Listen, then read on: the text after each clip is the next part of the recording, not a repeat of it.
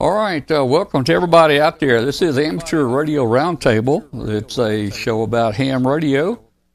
And my name is Tom, W5KUB. And we got, I think, some neat things to talk about tonight. We'll get into that in just a minute. Hey, if you're out there listening on WBCQ International Shortwave on 7490, please send us an email to tom@w5kub.com. And tell us where in the world you are and how you're hearing the station. We'd love to hear from you. And just remember, you can always join us live on our live video show on Tuesday nights at 8 o'clock p.m. if you just go to w5kub.com. So if you will, everybody please hit the subscribe button. We really need you to do that. I'm going to give you a little hint right there. There we go. You see that right there? I'm going to point at it. Everybody please hit that subscribe button. That helps us out a whole lot to bring in more people from YouTube that can find the show. So we'd love to have you there. So let's see what else is going on tonight. Okay, I just told you about our YouTube and asked you to subscribe here. Oh, join our Facebook group. We've got about 13,000 members in our Facebook group. The Facebook group is for the show, Amateur Radio Roundtable.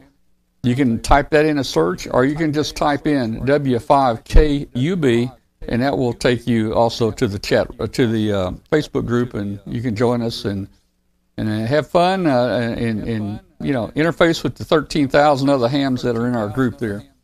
So we'd love to have you there. Don't forget, we have a podcast. We're on just about every podcast carrier in the country: iTunes, Google Play, iNet Radio. We're on all these guys, so you can listen to us anytime. If you're driving down a highway or at work, you can download it.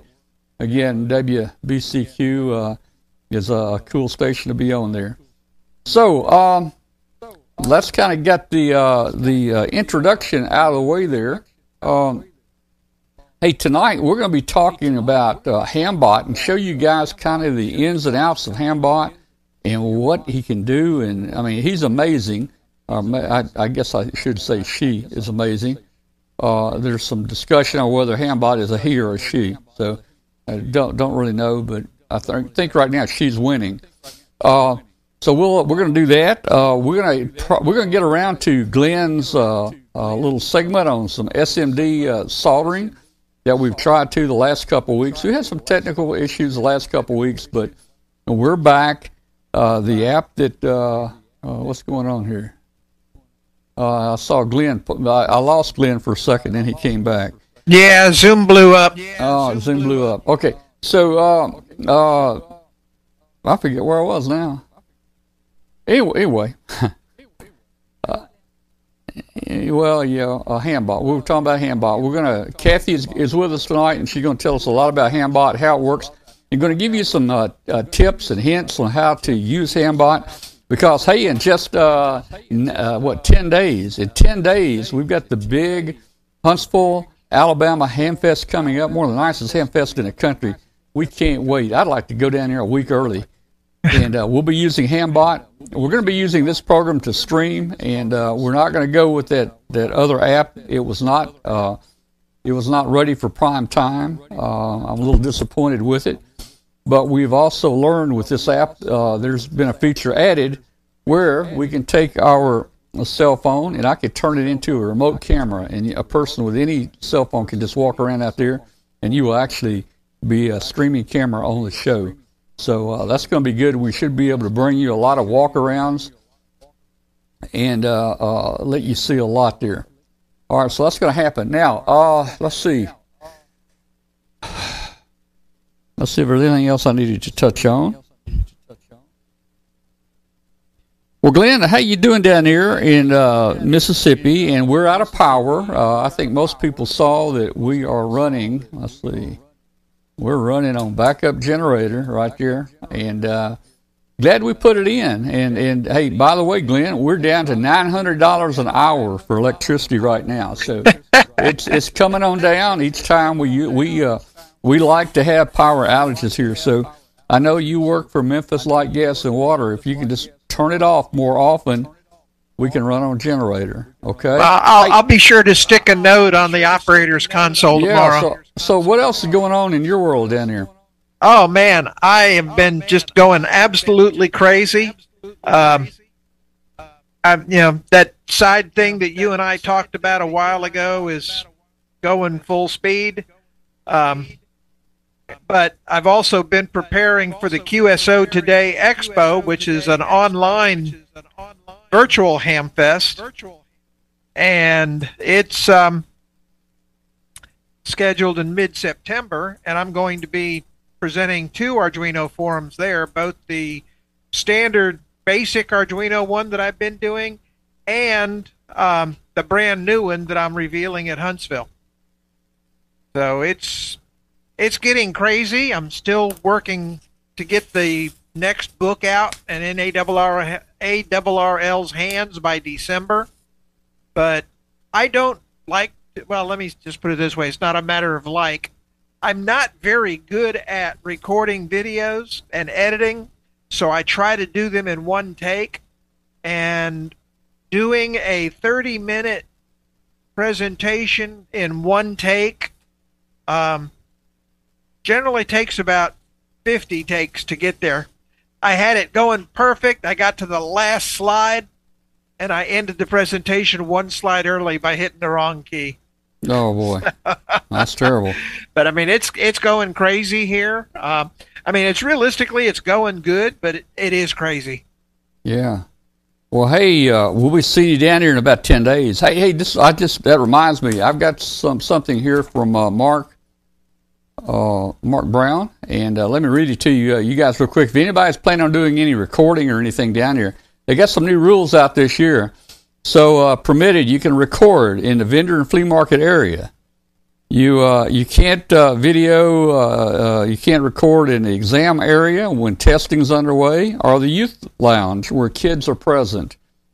And in past years, we have done the youth lounge because they wanted us to come in because they were doing the robotics, and that was kind of fun. So I guess we won't be doing any youth lounge. Well, they're probably protecting the kids with that. So maybe the youth lounge is different than the area with the robotics. I don't know, but that's not a big deal. I think it's the same, but they're just protecting the kids. They don't want the kids, showing. And this is where you come in, Glenn. By permission only, forum presentations.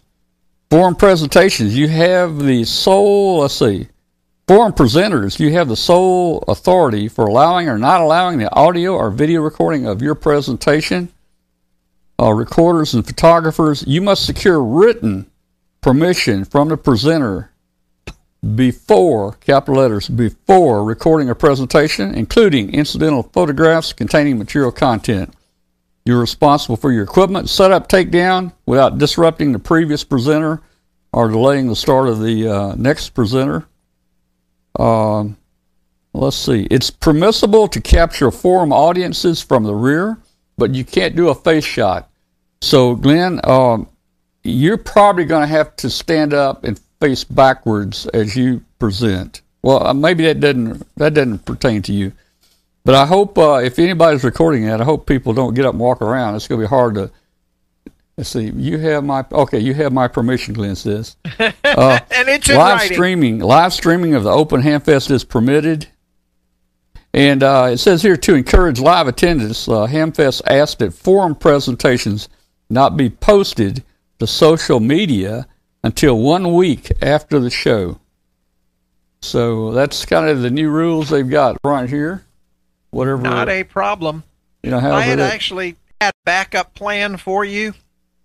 If you can't get somebody there to record my forum. Yep. And the way that reads is if you're in the back of the room with the camera, I'll be facing you, so that's acceptable. They just don't want those people may be in the witness protection program or something. Well, and their wife may not know where they are. They may supposed to be over at Grandma's house, and they're at the Hamfest. They're getting the groceries, and if she saw him at the Hamfest, it'd be very rough. Well, look, since you are a prestigious member of the cast here, you can help me try to find somebody that you know down there that has a phone that you will give permission to record your, because I think you do need to have that recorded. Just Well, there's a second piece, and let me tell you, if we can't, I am in the process of recording it, the exact Huntsville presentation. I'm in the process of recording it here, and I will hand you a USB drive with it. If you can't get it live, you can at least play the presentation. we can do that, and depending Yeah. on whether or not that's allowed for the show, it says the rules say presentation should wait a week before they're presented. So we'll find out about that. But that is something. I don't think it's going to matter. Yeah, that is something we can still do on a Tuesday show if we have to. Yeah. All right, so let's see. Okay, so that's the new rules. Okay, well, hey, we're going to talk about Hambot and what Hambot means. Let me just give you just a quick background of how we came along with Hambot. You know, used to when we would do prizes, I'd be out in a flea market somewhere trying to do a prize, and I have a piece of paper, and we'd have people winning prizes or trying to give away prizes, and we had no way to count down and know if they answered in time, and the paper was always getting lost, and it was a terrible thing. So we developed in-house, and we've got some great admins that are actually very good in programming, and we've worked with them over the years to develop Hambot. Now, Hambot has been an ongoing process. I bet you we have been working on Hambot 3 to 5 years. And Kathy and I work with the people that are doing the development of the program, and we say, hey, we'd like it to do this, or we'd like it to do that, or can you put this function on there? And so it's constantly being upgraded and built all the time. So Hambot's going to do a lot of things, and Kathy is going to describe it and kind of do a walkthrough with you. I think she's going to show you some test prizes, but she has a real prize that at the end of that we're going to give you tonight, so you'll know how to work Hambot. So let me introduce you to Hambot here, and then we'll turn it over to Kathy. So here's Hambot.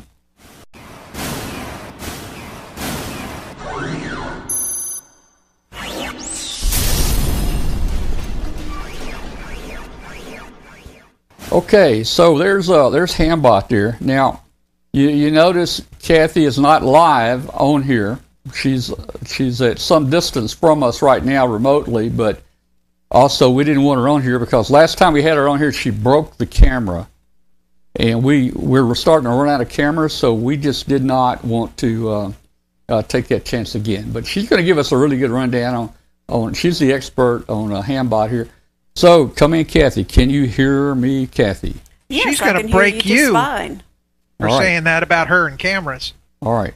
You're talking over Kathy. Kathy. Yes. You're there. Okay. All right, everybody. We're going to look at Hambot. Hambot is something that Tom and I are really excited about. Like he said, we used to have problems with it in the beginning, but it has gotten to the point it does everything that we need.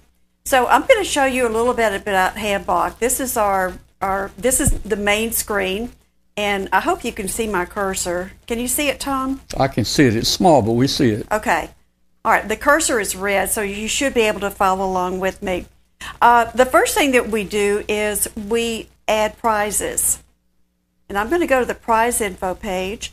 And Tom works real hard on getting prizes donated from the vendors. He starts out about probably 1 to 2 months ahead of an event. So once he gets these in, then it's my job to input this in Hambot. And I've got a list of all of our vendors that are donating. So I just click on the vendor that donated, and then I can designate whether this is a prize that is U.S. only or worldwide. And this is 100% dictated by the vendor. We don't have anything to do with this. As you know, it's a lot more expensive to ship it worldwide, but we do have some vendors that allow us to do that. Right now, we have 31 prizes. 14 are U.S. only, but we have 17 that are worldwide. And if you look at the prize page, everything is worldwide. Excuse unless it says USA only. So just check the prize page to see. Then I'm going to enter the description of the prize, and I'm going to save it. And then what a prize will look like. This is one that I've already entered. This is an ARRL prize, the handbook. And then what I'm going to do, I'm going to award the prize. And when I get ready to do that, I'm going to click on Start a Prize, and you'll see the message come up that it's time for a prize. And then I go and, no, let me do a test. Okay, here's a test. All right, we're going to pick a winner. So I click on Pick a Winner, and you'll see my winner is up there in the top left-hand corner where my mouse is. I'm going to start the countdown. You're going to have 60 seconds to reply. And when we say reply, all you have to do is go into the chat room and say, I'm here, or anything like that. Just comment. But what we like to do is ask all of the other chat room people to just refrain from typing so that we can see when the person wins. Hey, I got a question. Has Hambot been drinking? He says this prize is donated by WS5KUB. Oh. But that's okay. No, it's WSKUB. Now, is that the person that Hambot was looking for? I don't think so. Okay. Yes. See, now look, Mike said, now look, here, there's a mic in here. KB4JHU said, I'm here, but Hambot didn't call his name. Yeah. Now, he might have been doing that just to be funny, but we really kind of frown on that during the show when we're giving out real prizes. No, but, N0RIC responded. Yeah, N0RIC says he's here, and that's the proper way. So go right ahead, Kathy. Okay, and then after he wins, Hambot is automatically going to pull his name, and he's going to mention the name of the prize that he won, who it was donated by, congratulations. And then this is really important. We want all of the winners to send an email to prizes@w5kub.com. And we need the name of your prize that you won, your name, your call, mailing address, and your email address. This is really important because what we do 10 days after Huntsville ends, we will send you and the vendor an email, and we're going to tell them what you won and provide your name and your contact information. So it's really important that we get that email. Okay. All right. Hey, and let me say one thing too. K4HEF said, I am here also. Again, I don't know if these guys out there are playing with us in the chat room or not, but really we should not be doing that. If Hambot didn't call you, don't say I'm here. Hambot does check a lot of things, and Hambot can ban you. If Hambot sees things going on he don't like, he'll ban you. And Kathy, you may want to talk a little, maybe about duplicates. Maybe this is not the time, but that just came to mind. Okay.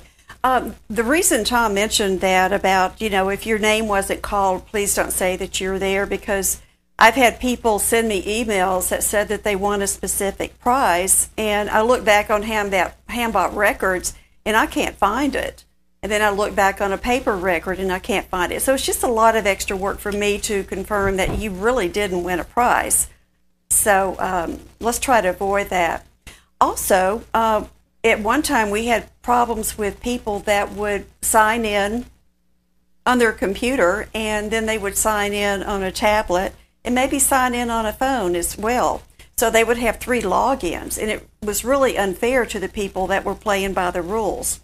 So what we did is we developed what we call a duplicate finder. And I can go over here, and I can tell it, here's the duplicate login finder. So I can go in and tell it to find all the duplicates. Let's see how many duplicates we have right now. Wow. Who are they? I bet I'm one of them. Yeah, so am I. So, okay. So you guys are doing good out there. Yeah. So if there is a duplicate, I just check their name, and we're going to exclude them from winning any prizes. Tom and I can't win a prize anyway. But since we're doing all this testing, we're logged in duplicate times. Now, I don't know who made that rule up. Admins, of course, are eligible to win prizes, but you and I are not eligible. That's true. That's a good point. Yeah, our admins work very hard, and so they are eligible for any prizes. So I'm going to go ahead and click on exclude the checked names. So they will be excluded. And now I can pick a winner. Okay, this person, I'm going to start a countdown. Ken.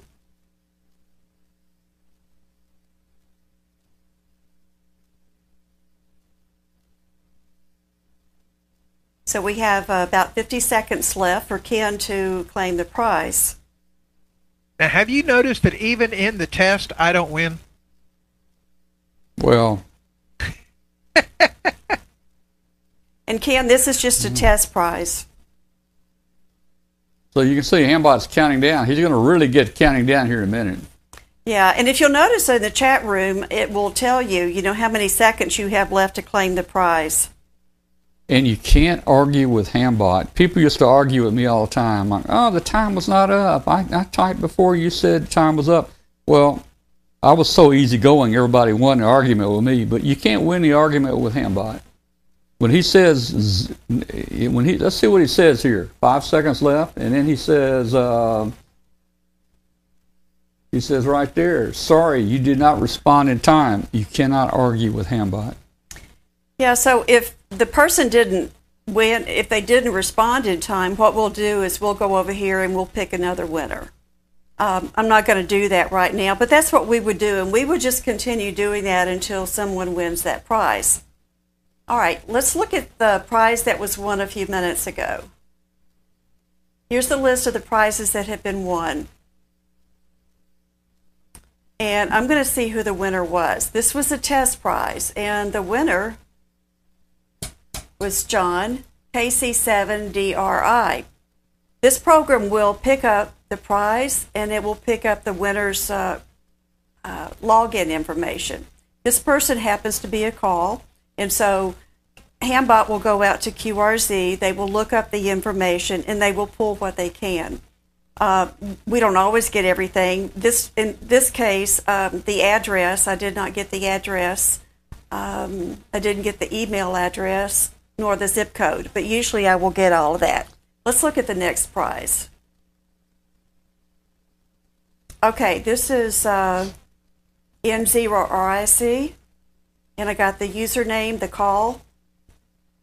I got just about everything I need. Did you get his address and all that? No, it didn't give me the address. Okay. We're going to have to check and see why that's not. It may be just, we've dusted off the dust. We need to check and see why Hambot's not getting us the address. Well, I found out what it was. Oh, did you? Okay. Yeah. Hey, let me make one comment too, guys.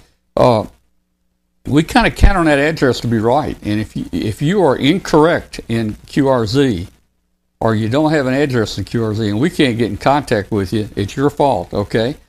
So just make sure you send that email, like Kathy was mentioning, to verify to us, give us additional information. And again, don't send us an email like some people do, say, I won this prize, when they really didn't, because we have logs by the 10th of a second, that tell us what prize was given, and Hambot knows who won. So no bogus emails, please. Okay, and once you send me an email and you give me that information, I'm going to do a copy and a paste, and I'm going to paste it right here under notes. And then I'm going to compare this with what QRZ has to make sure that everything's correct. So it's, even if your QRZ is correct, still send me that information. We've had to hunt people down several times. It probably at least once or twice every event that we do. So if you would give that to me, I would really appreciate it. And then I'm going to click this button here that says information received, and that way I'll know it's received. And if I don't find out, if I don't have that information from you, I have a way to go over here to Hambot and say that I need information. And Hambot's going to put a message out there to you. If you won something and you hadn't sent me an email and I hadn't checked it off, it's going to remind you. So I don't know if you can see that, the last message that Hambot put out there. But that's just another way that we have a checks and balance system. This column right here is the column that's got all the users on it. And there are 39 users signed in right now that you're up against. So there's 39 people. Let's see what else. There's a lot of utilities here. I can go in and I can export data. I can tell it what kind of data that I need from Hambot. It's got the time, the date, the time, it's even down to the second. So I can get a lot of good information out of this. Does anyone have any other prizes, or is there something I'm forgetting to explain?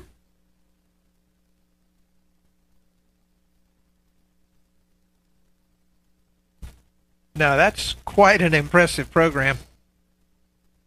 So it maintains a log, by microseconds on even the chat. Who wins prizes, what prizes offered at what time, who claimed it at what time, and so forth. So that's really good. He does a lot more too. The database is great. Man, can you imagine me trying to keep up with this on a piece of notebook paper, trying to give a prize away, try to time it with my watch, try to write down, and watching for somebody to say, I'm here. See, we don't have to really watch because Hambot knows if you answered, he knows that was you. And even though we ask you to please be quiet and don't chat while we're giving away a prize, let's say if 500 people were chatting and it's scrolling so fast we could not even read it, Hambot would still know if you replied that you were here. So that's kind of neat. And again, all this is developed in-house with our own crew. And it does a lot of things. And Kathy, I'm sure it does a lot more. Have you got more that you want to talk about? Yeah, there's a lot more that it'll do. I have the ability to send a chat out to someone. There's also, there's function keys that I can tell everybody to silence the room because we're going to do a prize. Oh, here's one called Donate. As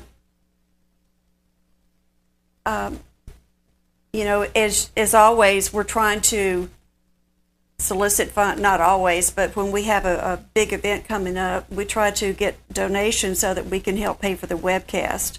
So I can send that note out. I can talk about the admins and they're eligible. I can also tell a little bit about Hambot. Winner instructions, duplicate logins. So there's just a lot of things that Hambot will do that we used to have to try to do by ourselves. But I think that's all, unless somebody's got questions in the chat room. Tom? Okay, well, thank you. No questions? Thank you. I'll check the chat room and see. Let's see. Oh, we're going to, I think you're going to, you've got a prize to give away in just a minute. Okay. We're going to do that in just a moment. I just want everybody to know, if anybody has donated to the group or the show here, we do not use your money. We do not use your donation money for prizes. All the prizes, I go out, I start about a month before the event, and I start soliciting prizes. I have pretty good reputation or rapport with a number of people out there, and usually they will donate a prize, or two or three, for the show. You can check on W5KUB.com under prizes, and you can see what prizes we have listed right now.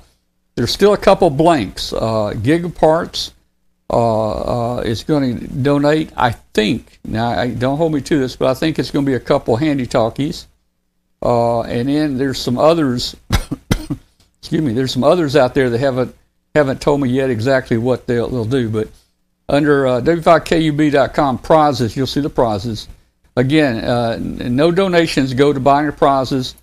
I prefer to stay out of the loop. I do not want the prizes sent to me. That way, nobody can say I kept a prize for myself. So I asked all vendors, if they will, to send the prize directly to the winner, that after the event, I will send them the winner's name and address and information.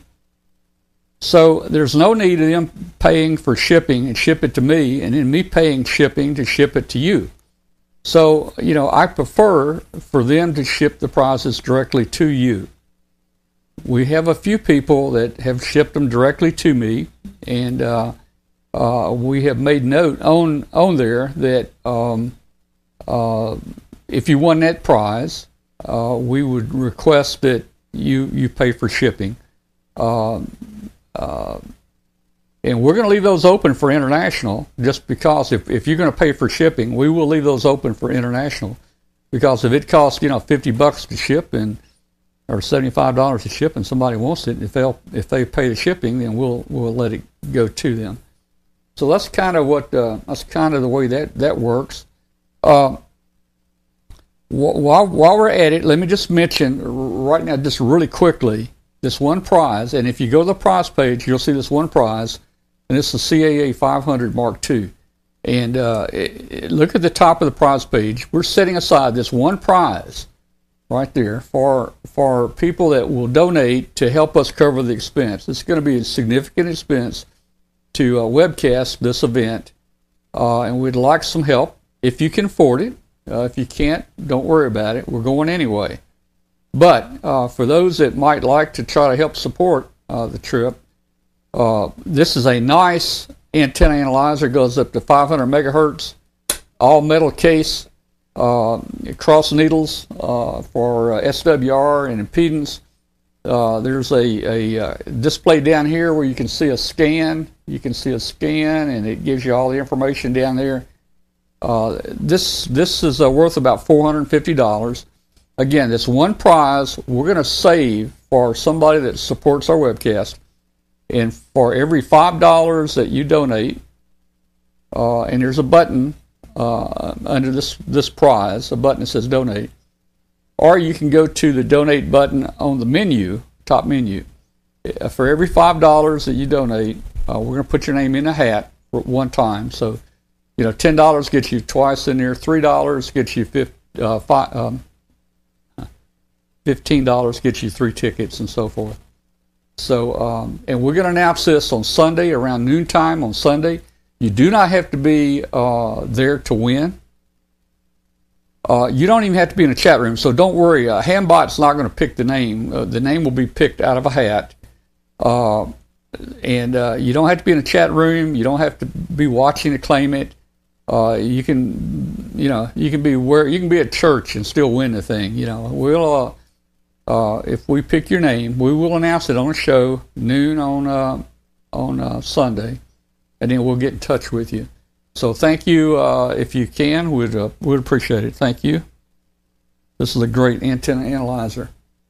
All right. Tom, yes. There's a couple more things I want to mention.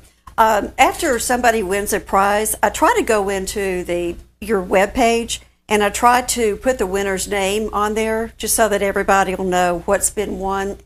I may get a little bit behind, but I will try to get those updated as possible. Also, you've got a username that you use to sign in with. If possible, if you have a call, please put your call somewhere in there. You could put like Tom W5KUB. Just don't put Tom. And the reason I ask that is because QRC cannot find you if it's just Tom. So it would be much easier for Hambot if you would use your call in there. Also, sometimes we'll have a prize that we are trying to award, and it may be something that you already have or you don't want. Instead of telling us in the chat room that you don't want it, it would be great if you would just not respond, and that way Hambot will automatically go to the next name. Okay. All right. I can't think of anything else. Yeah. Someone asked, do they have to...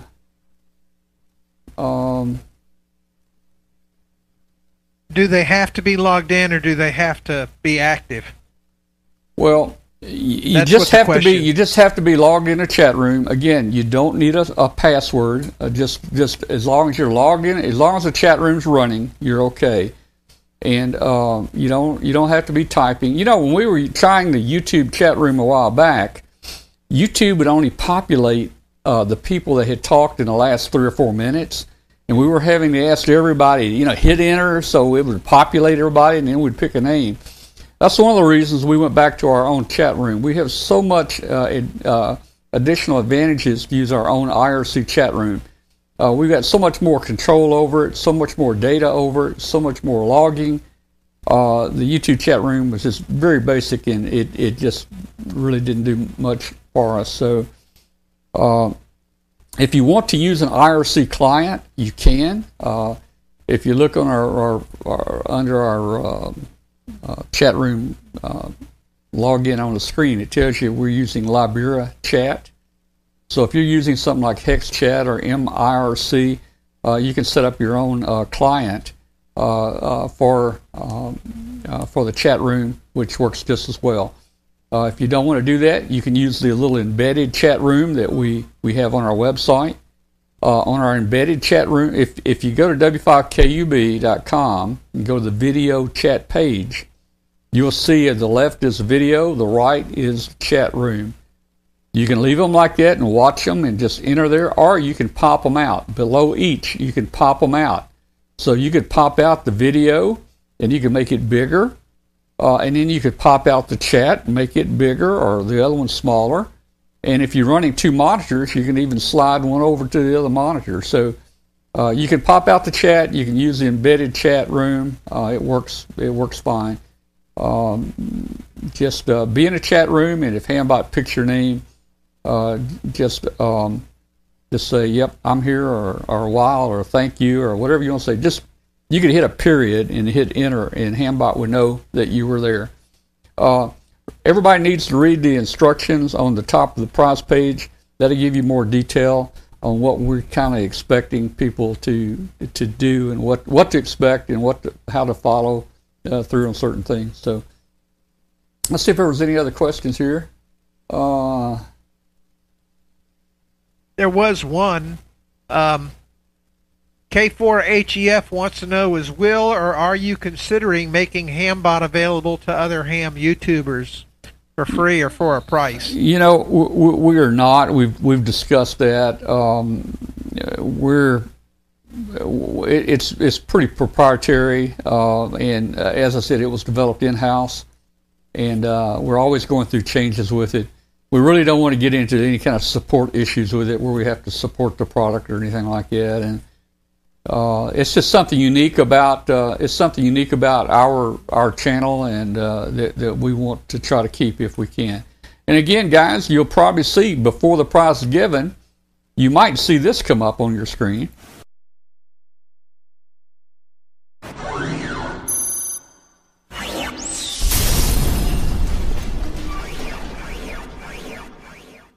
I guess that worked. I don't know.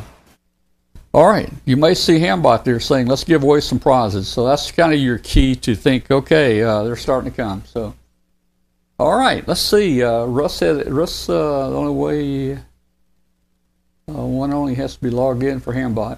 Okay, you don't have to register your name or anything. You don't have to have a password. The only reason you'd want a password is so someone else couldn't use your name. If your name is Jack and you register Jack, nobody else can get in the chat room by the name of Jack. They'll have to be Jack number 1 or something like that. But since most hams call are unique, there's really no need to register. Was there anything else we need to talk about on? Yeah, I think we need to go ahead and give away a prize. You want to tell them about it, Tom? Yeah, let's do a prize. Let me see. Guys, this is a major prize. You guys have probably seen these before. We've done a few of them before. Look at this, boy. We're going to get, Hambot tonight is going to give away a Syntec 7-function digital multimeter. And you might think this is a little cheapy. Well, it is a little cheapy, but let me tell you, you can throw us a toolbox under your back seat or anything in your car. This thing here reads, and Glenn, you were talking about it the other day, it reads just about as accurate as your Fluke does. Mm-hmm. Yeah.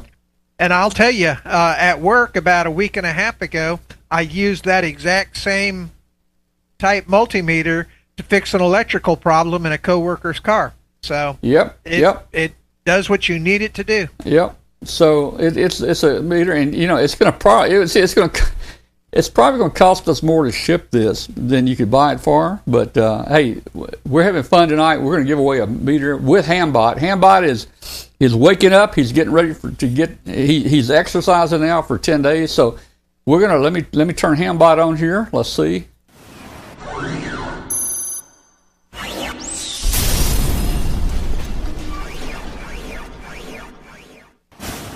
All right, so Hambot is ready to give a prize. Everybody in the chat room knows what to do. So Hambot, go ahead and take it whenever you want to.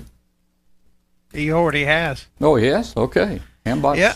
Tom, there's also a delay from our voice to the chat room, so you may want to talk about that delay. Okay, yeah. So people know that in these video channels, the video is delayed. The video has a latency, or the longer you watch it, a little bit longer the delay. So we could be as much as 20 seconds delayed in what we're saying. We could see someone in a chat room say they're here, and if I said they just typed they're here, you might not see that for 20 seconds more. So the chat room is the official timekeeper with Hambot. Whatever goes on in the chat room is it. So, you might hear me announce it at Huntsville. Well, we got a few more seconds left. Well, that may not be true. The time may have already ran out by the time you hear me say that. When I said it, we might have had a few seconds left, but I may be 20 seconds delayed. So, the official time is going to be in the chat room and with Hambot. So, do we got a guy to win it here or not? We did. Yep. Who won that? Was it Jim? Jim won it. N5 FKW, right, Jim? Congratulations, Jim. You got a Syntec 7-function digital multimeter. And he answered that within the first 15 seconds, didn't he? He did, but you know what? Hambot didn't pick him out for some reason. What do you mean? He didn't find him in QRZ. Oh. So I'm not sure why. So for some reason, and we could have some little bugs. Hambot didn't find Jim in QRZ. Jim, is that a new call or? Maybe he just didn't fill out his QRZ stuff. We don't know, but that's not a big issue. Just as long as we know you and we can get in touch with you, that's not an issue. Well, he's got to send us that email. Yeah, and you'll have to send us an email. So, so Jim, go ahead and send us an email tonight. Might as well get practicing here. Send us an email to prizes, Prizes, prizes at w5kub.com, and we'll get this out to you as fast as we can. All right. No head call. What? Let's see. Oh, Tom? Yeah? I was mistaken. We do have the address and contact information for Jim. Okay. Why did we not show it up earlier? I had not clicked on the prize and looked at the winner. I was still on something else. Oh, okay. So that was just a user error. Okay, user error here. Hambot did not mess up, but that was user error here. And but I tell you, Hambot is solid. Hambot knows what he's doing. He does a lot of work for people. I guarantee you, it's just like having 3 people on staff that are watching the clock, watching the prizes, keeping the database, getting your address. I mean, there's a lot going on here. Oh, let me just say, especially for like Huntsville and Hamvention, start getting confirmation. Then I have to build a prize page. So I have to build up an entire website with the prizes on there and the winners, places for the winner and the pictures and all that stuff. And then, of course, during the show, we're going to give them away. And then when we get home, our job's not over. When we leave and drive home after the Hamfest is over, we still have a half a week or more work, and usually we're pretty tired. I've got to notify all the donors who gave prizes. I got to get them all your information after all your information has been double checked to make sure we're shipping it to the right people, right address. And we have a lot of work to do. We have days of work to do after we get back. So, the Huntsville Hamfest is probably going to be a couple weeks of work for us. But, here. We have a lot of fun doing it. Yeah, we do. Oh, yeah. Huntsville's fun. We do. All right. Well, very good. Thank you, Kathy, for telling us about Hambot. You're welcome. Yeah, I'm actually going over the day before. Going to spend that day at the Space and Rocket Center just playing around. It's just one of the cool things to do in Huntsville. You don't have to. It's not strictly a ham fest. There's lots of other stuff to do. Yeah. Well, I think last year we went out there. Okay, let's do this. Let's take a quick break, and we'll be back in just a minute, and we'll talk about you and some soldering, and hey man, I got some other neat deals, man. I want to talk to you tonight about this. You guys may want to hear this. Does anybody know what this is? This is one of the new Evolve 3s. This is the little Evolve 3 PC. $58. $58 for the Evolve PC. And I've tried it out on a bunch of things. We'll talk about it after a while. And I'll tell you more about the specs and what I found about it. But it's cool. All right, we'll be back in just a minute. LDG Electronics provides state-of-the-art antenna tuners for every amateur need. From QRP to QRO, fixed stations, portable and remote, an LDG tuner will match your radio to your antenna using our lightning-fast, proprietary tuning algorithms. LDG is a family-owned and operated company dedicated to bringing innovative, quality products to the amateur market. All LDG products carry a full 2-year warranty that is fully transferable. Support is only a phone call or email away. We're always here to help you. Visit us on the web at ldgelectronics.com. Keep your competitive contesting edge with ICOM. ICOM's high-powered base stations cut through the pileups, letting you work the bands and record those contacts. Contest from the comfort of your home or remotely with the RS BA1 app. The IC7851 gives you a new window into the RF world and is HF excellence unparalleled. With faster processors, higher input gain, higher display resolution, and a cleaner signal. It is truly the pinnacle of HF perfection. It has dual receivers, digital IF filters, high-resolution spectrum waterfall. The IC7610 is a direct sampling, software-defined radio that has changed the world's definition of an SDR transceiver. Features include RF direct sampling, 110 dB RMDR, independent dual receivers.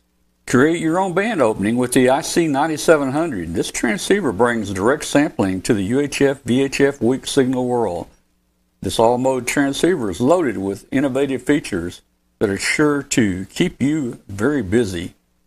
It has fast processors, higher input gain, higher display resolution, and a cleaner signal.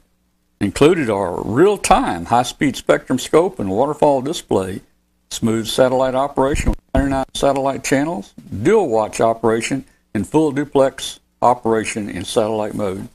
The IC7300 is the high-performance innovative HF transceiver with a compact design, and it will far exceed your expectations. This innovative HF transceiver digitizes RF before various receiver stages, reducing inherent noise in different IF stages. The IC7300 changed the way entry-level HF is designed.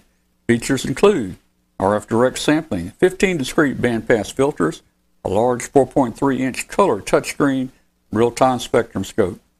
For more information on ICOM radios, visit www.icomamerica.com/amateur. All right, and we are back, and hey, oh man, I'm getting excited about Huntsville. Man, I'd go down there a week early. I'm trying to convince Kathy we need to go down, a couple days early. We started going down a day early anyway, but it's going to be cool. 9 more days, we'll be heading down that way. See, I got lucky. I go there at the end of June for the cat show, so I've already been down to Huntsville paving the road for you. Yeah. Okay. Well, hey, you know what? I'm listening. We are still on generator. It's so quiet out. It's right behind this wall right behind me outside, and I can hear it, but it's so low I forgot it's even running out there right now. So we're still on it, and that's been we've been down it's several hours. Yeah. Well, from 5:15 to in about 15 minutes. That'll be 4 hours. So we're yeah. Now my generator, my electricity cost on generator is down to $892 an hour. Yeah. I got lucky. I got in the door literally about a minute and a half before the rain just came down here. Yeah, I thought you were a little late getting in here. Yeah. Well, I'll tell you what, man. Let's talk about your soldering episode here, you know. Now, guys, I don't do surface mount. Well, you know, Glenn came over to use some of my equipment that I use for the small stuff. And by the way, talking about the small stuff, let me tell you about this real quick. You know, I built a tracker. We made a whole bunch of changes. We've redesigned and reduced parts and eliminated parts and added parts. And actually having it commercially made now. The people that are making our boards actually putting the parts on. And I want to show you what it looks like. See if I can get it under this camera here.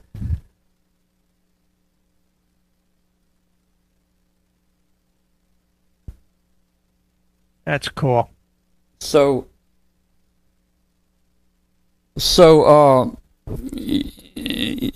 they had to have this much board around it to run it through the machine to put the parts on it. But these pieces will break off, and then of course the little tab sticking on the side there, that's for the program cable. Once we program it, we'll break that off, and that makes it much smaller. And then if we still wanted to connect back up on the back where we have the break off, we've got 6 little pads there. We could actually solder wires back on to reprogram it. We've got one right now in the works we're working on, and it's half the size of that one. It's just about the size of the GPS chip. That's the entire tracker, and I'm anxious to see how it's gonna work out. All right, hey, so that's my hey. Now I don't have to do the micro miniature soldering. They just run it through the machine, and that's nice. Yeah. You know what? They only charge about 0.0017 cents per part to put it on. That's cheap. I mean, oh man, that's nice. Oh well, okay. So I'm gonna put this video on, and we're gonna look at some soldering, and it's not our best, guys. It's not our best. Glenn and I were kind of playing around here, trying things. Yeah, it was on a Saturday. It was before my weekly bath, So we just had to mess around. And I don't know, Glenn. He likes that soldering paste like you dipping peanut butter out of a jar, spreading it out of a jar and spreading it on bread. You'll see in a minute. So this is not our best, but we're demonstrating how it works. I'll just say that we're demonstrating how it works. Well, part of it was experimentation, and the other part was I just want to see, kind of thing. So, by the way, we've got Bill Brown in the chat room. His internet's flaky tonight too. Yeah, I heard him talking about power or something too. Yeah, but his forum is going to be in the same room as mine. He follows me. Okay, cool. So you come and see mine, and then you can stay and see Bill's. All right. So let me start this video, and I'm going to skip over some parts of it because we actually were putting a part on that didn't fit. We had the wrong size part, so we'll probably show a little about that, but then we'll just skip over it and get into the nitty gritty. Let me see if I can get it going here. Let's see. That looks pretty good right there. Here we go. And Glenn, you should be able to talk during the video too, if you want to say something. Let's see. We got Glenn with us here in the lab today, and he's brought an interesting project for us. It's going to be a difficult project, but we're going to try it. You know, we do a lot of surface mount parts on our tracker. This is going to be even tougher, I think, but we're going to give it a try. So, Glenn, you want to tell us what we got to hear, and let me get the camera on you. Okay. There we go. Why don't you tell us what we're going to be doing here? Well, today we are going to be doing 2 sets of parts and putting them on little itty-bitty circuit carrier boards. And we'll see these under the microscope in a little bit. And these are called Schmart boards, and they actually will help the component place itself while we heat it to soldering. And what we're going to be doing is the SI4707, which is a single chip weather radio. And then the other chip is the, oh gosh, forgot what those were. The LM4632, I believe, we'll correct that later, which is a little 8-pin module. And we've got those as well. We'll have to do that later. But they're 4632s, and this is the replacement for the LM386 audio amplifier. And since the 386 is being discontinued, I decided to try and move up to these, so we also have carrier boards for these. So we're going to be trying to surface mount solder these onto their carrier boards today. All right, so guys, man, we have got, it's going to be, it's difficult. So we're going to have to get some soldering paste on those leads there, and they're about 1/100th of a millimeter apart, man. That's not much. So we have a special tool here. Yeah. This is called a toothpick. I was going to say it's a wooden implement for placement of the correct part. What we're going to do here, try our best to get it down to the sharpest point, and usually I get it stuck in me somewhere during the process. All right. Now we do have a magnifier here that we're going to be using, and we couldn't do this without a magnifier. And then we got a microscope, binocular microscope here. Okay, so we've got our toothpick ready. We've got soldering paste, but we just can't squirt it on. Even if we had the needle on here and we squirt it on, it would be just way too much. So what we got to do is we get very little of the. You probably can't even see it. There's way too much on there, I guarantee you, way too much. So what we're going to do is we're going to take this board. The board itself, it is a 5 pins on a side, so it's a 20 QFN package. So what I'm going to try to do is put a little solder paste right here with this is going to be tough, guys. I've got the toothpick here. You can see the leads here, highly magnified. I'm going to try to put just a little bit on each on these leads here. Look at the size of the toothpick. And it's much wider than. But when we heat this up, it's going to flow back into the correct terminal or lead right there, I hope. Now this is actually my second attempt at surface mount. My first one did not go very well about 6-7 years ago, which is why we're here today. I have been told by everybody that once you get the hang of it, surface mount is easy. Well, but it's not that easy. Yeah. This is not an easy one at all. I mean, a little on there. And it's readily apparent that without the correct tools, it's not going to be easy. Yeah, I might just scrape between here. Even with the correct tools, it's not going to be easy. I think we're okay there. Yeah, looks good.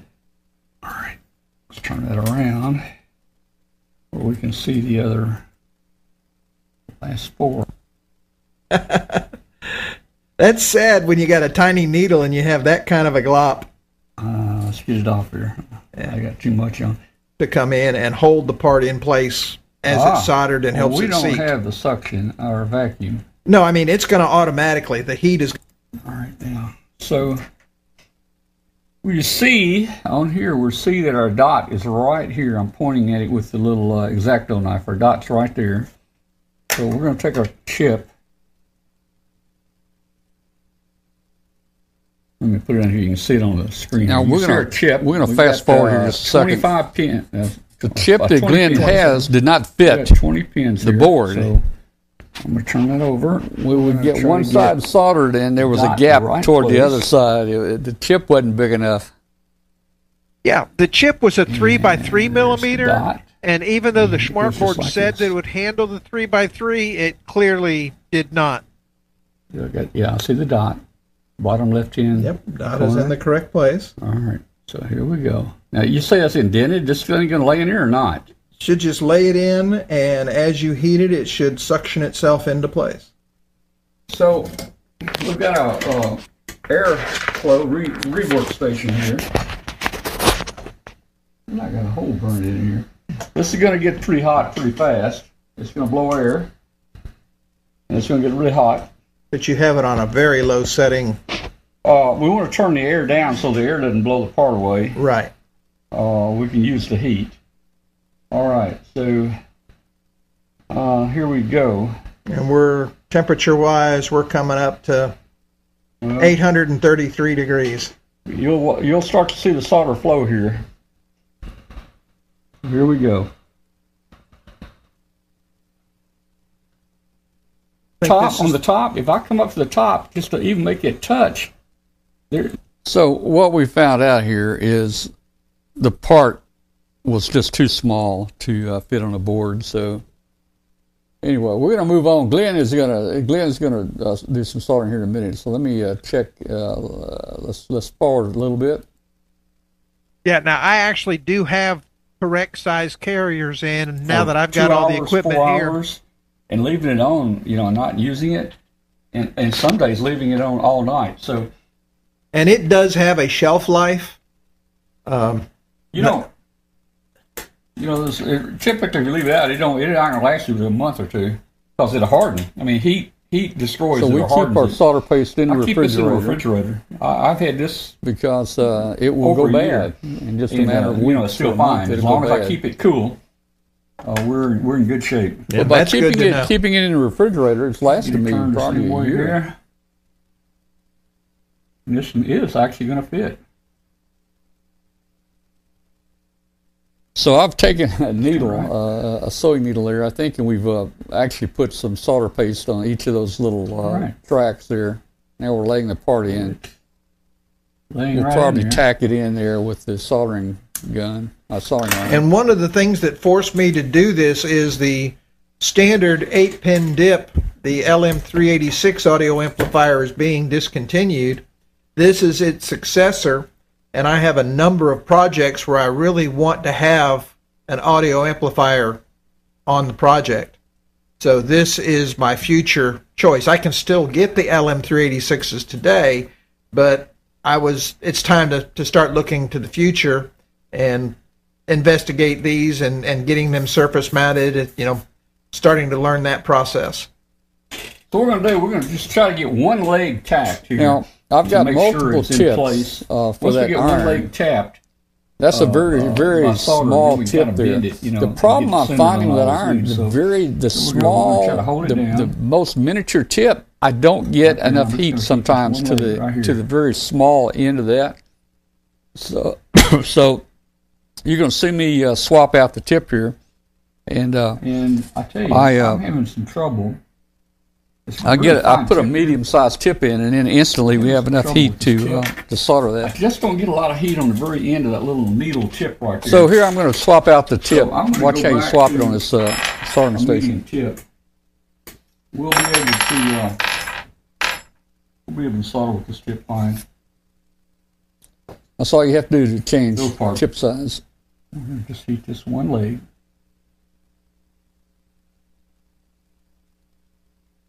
And that heated it up perfect. Okay. So, it looks like we're pretty much aligned. Maybe. Okay. Pretty much aligned. So we're just going to keep one on the other side.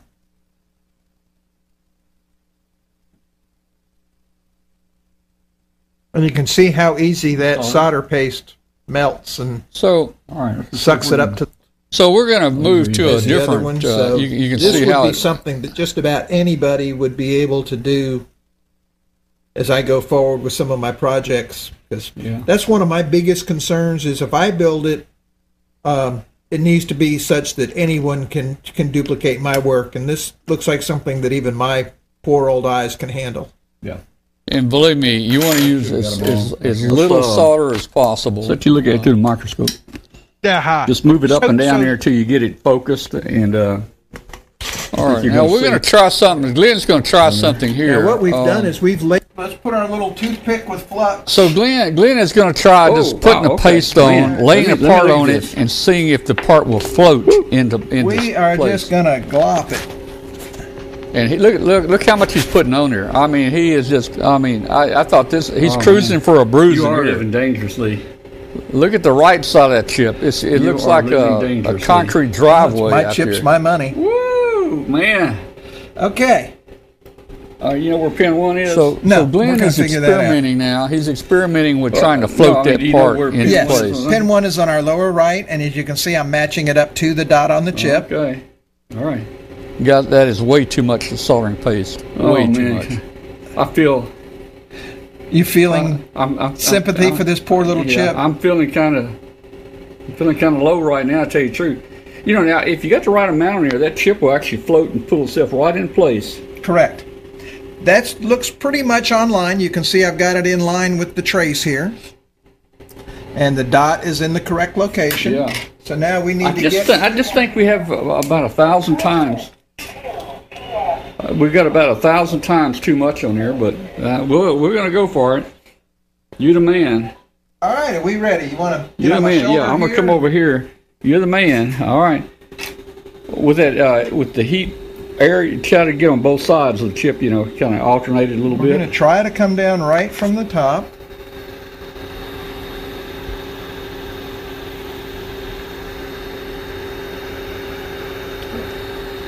Now, you saw how much paste I put on that thing. It's starting to melt. You see it pull the chip into the position. Yeah.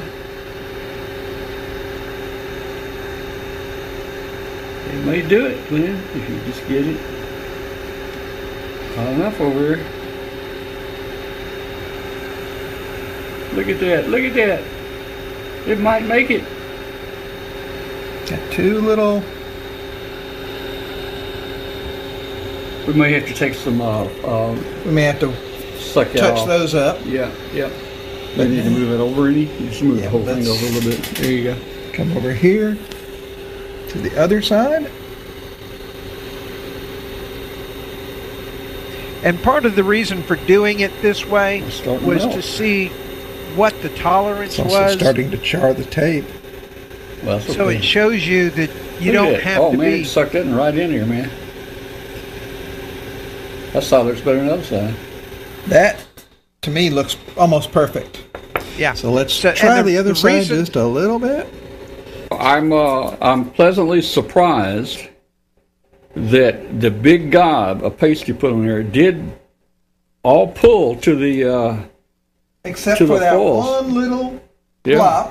Yep. And as you can see under the microscope here, we hit that with the soldering iron, reheated it, and the glop is gone. Yep. Yep. It And the is. purpose of this was All right. to show the tolerance now that let's you've try got. You one don't have to more. be perfect. With no glop and just run it along the traces like Tom did on the very first one. Because if you remember last time, we couldn't even see the traces when I laid the chip down. This time, we've gotten rid of most of the glops, Yep. much smaller. And this is the one thing that I'm learning with this surface mount. Less is best. Oh yeah. Lots of less. absolute- A lot of less is best. Absolute least Yeah. that you can get away with, but you do want enough there so that the solder paste can do its magic. And that's why I use a really small, hair-thin solder, because less is best. And you get a little bit too much on there, and you'll get solder bridges. And man, sometimes they're not easy to take out. All right, you got that. As you can see, we've gotten rid of most of the glops. Yep. And I believe the rest will get sucked up by our heat. This is definitely nowhere near the amount of glopping that we did the first time. Right. You can always touch it up too after that with the soldering iron and right. As you saw, we were able to fix that. Now, in this orientation, pin 1 is up at the top right.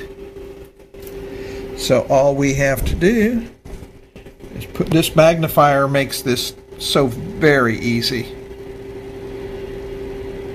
Definitely need to invest in one. And I have. I bought the 8-inch version as soon as I got home.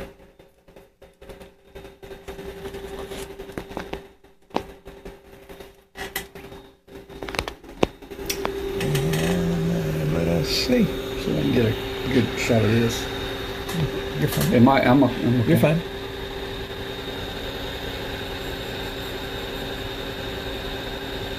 See, it's starting to get hot.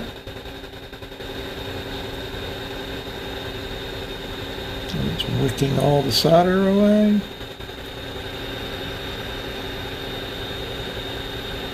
I really can't see the camera. Can you tell it's flowing? Yeah. There you go. That's one side. No shorts or anything. And now we get to the other side. And as you can see, we got this little gloppiness on the side.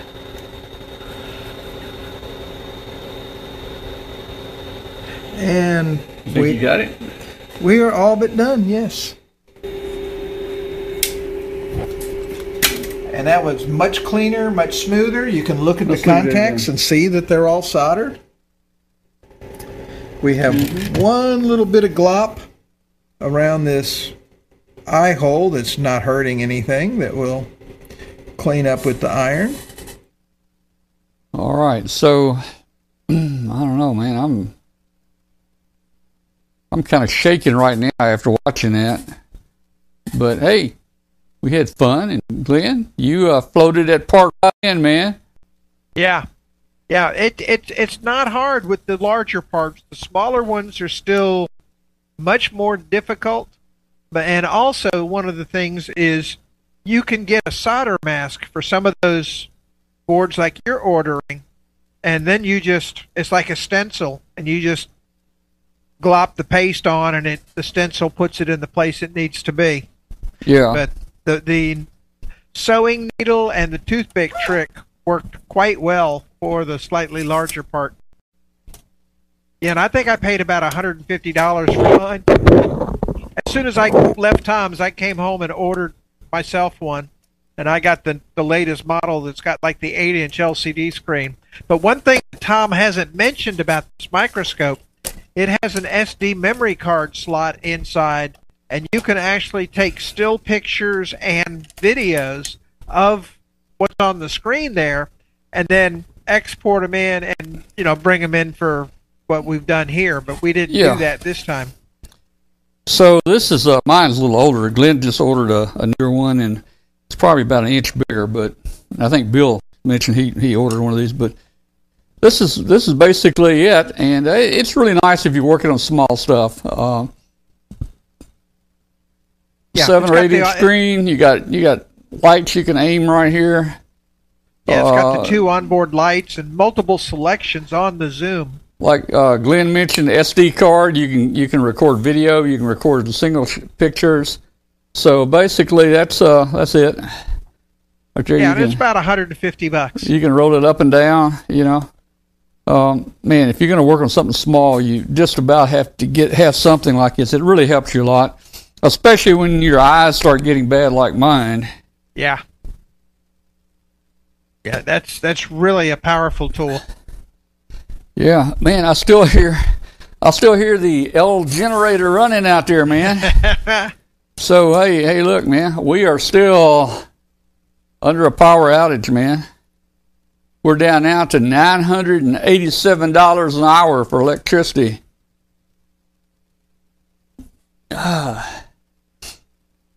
All right. You know, I've looked at several of those. I couldn't really find one that you could hook to a monitor. I found a number of them that you had to hook to a PC.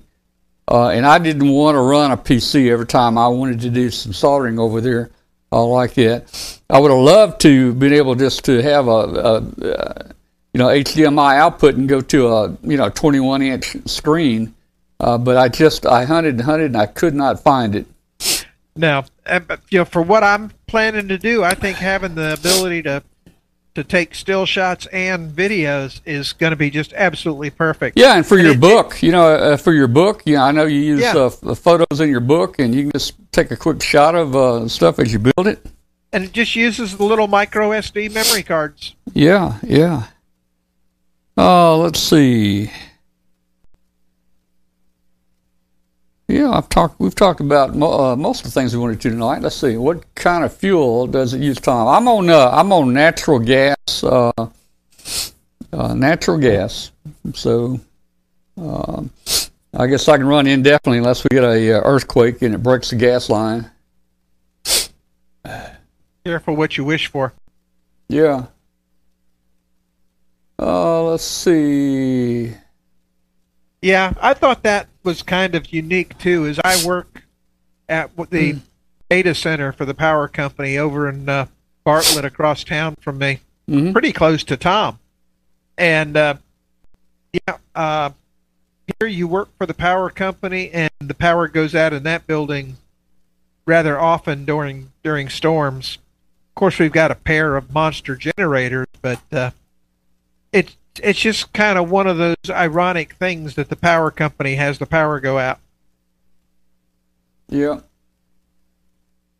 Well, okay. Well, but those were some pretty hefty storms that came through this afternoon. Yeah, I wonder. I was trying to see if our storms are still here. Let's see. I don't know if it's, let me refresh that. They're talking about latency with those video scopes, and mine doesn't have any that I've noticed. Right, I haven't noticed any either. Let's see what the weather's out there like, so the lineman can get here and get us some electricity back. Here we go. We should know in a minute. I'm thinking, I don't hear any storms outside. I'm thinking it has pretty much... No, the sun was actually out here after it passed and just before it went down. So it's probably moved out of... Yeah, most of it's moved out of the area. Yeah, we still got some green. The yellow and red are gone, but we still got some green out there. Oh, it was some dark clouds when I was pulling into my driveway, and I literally got inside the house about a minute and a half before the bottom fell out. I was in the office. That's my ham shack, this wall behind me, the generator's right outside here. That's the end of my house. And then so I've got this room, and then I've got a living room. Well, we've got it converted into an office. And I was in there, and I heard some big thump. And I thought, well, that was something. Came in here and looked around, nothing in here blowed up or anything. So anyway, later I looked outside, and I had a big tree limb that fell out here behind on the side of the house.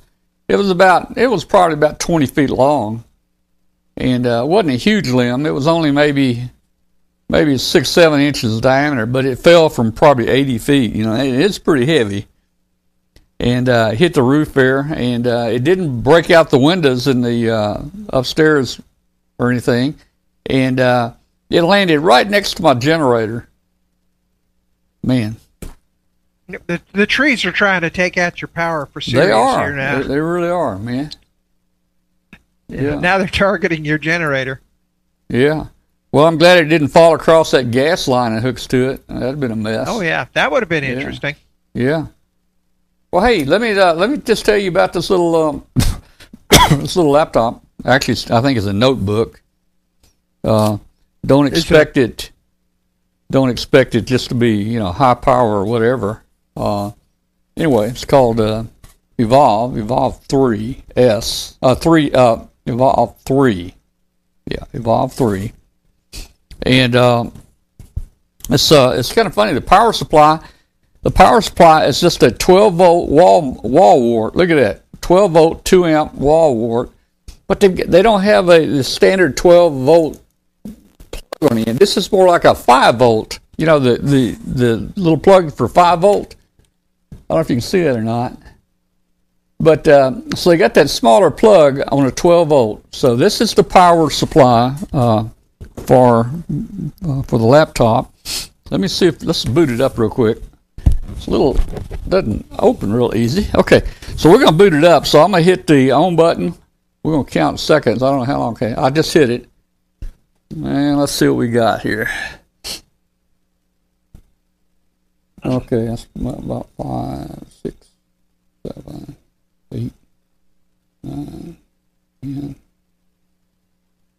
Now, is that a Chromebook or an actual PC? 15, 16, I'm counting, 17, 18, 19, 20. There we go. About 20 seconds. So, let's see. Let me log in here. I forget what I log in with. Okay, PIN number. Okay, so I'll log in with my PIN number. It is Windows 10. And I guess wrong. Yeah, we're up. So it's fairly decent. Let me put a video on here and show you. I mean, it plays videos. It's not a high power deal, but woo, I'm getting a bunch of stuff. I don't know what that was. How much memory and storage does it have? All right, it's got. Let's see. It's got 4 gig of RAM, and it's got 64 gig of ROM. So it's using the ROM. It's using ROM. It doesn't have a hard drive. Does not have a hard drive. So let me type YouTube in here. That's apparently their answer to the Chromebooks. Yeah, I think it is. Let's see. Looks kind of neat. Okay, so I just typed in YouTube. And let's see. I don't know. Well, we're waiting. It's coming up. Okay. Oh, let's look at Amateur Radio Roundtable right here. We'll see how it plays the video. Wait a minute, I can't do it. It says watch later. I don't know why I need to watch later. What kind of processors that got in it, Tom? This has got an Intel. This has got a Intel Celeron N3450. Let's play a video here real quick. All right, here we go. Intel Celeron N3450. Wow, that came up pretty quick. That's pretty quick, yeah. I mean, hey, listen. Listen. That's not bad at all. Testing 1, 2, 3, 4, 5. Pretty quick, yeah.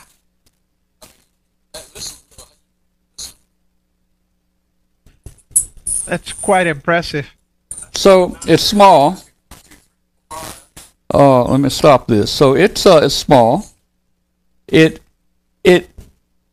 feels like a tablet almost. You know.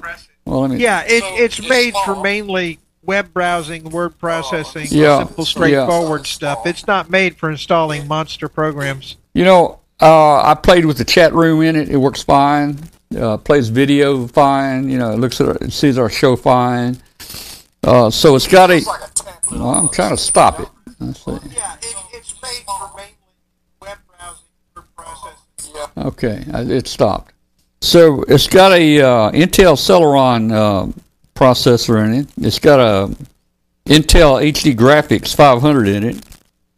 It's got one USB 3 and one USB 2. It's got a nano SD slot. It's Bluetooth. It's wireless, 802.11 BGNN. and it's also your like Verizon 5G, your 5G network. That's built in, which is pretty good. But you'd have to pay for this as a device, get a monthly subscription, which is like you would a phone, or a hotspot or something like that. Right.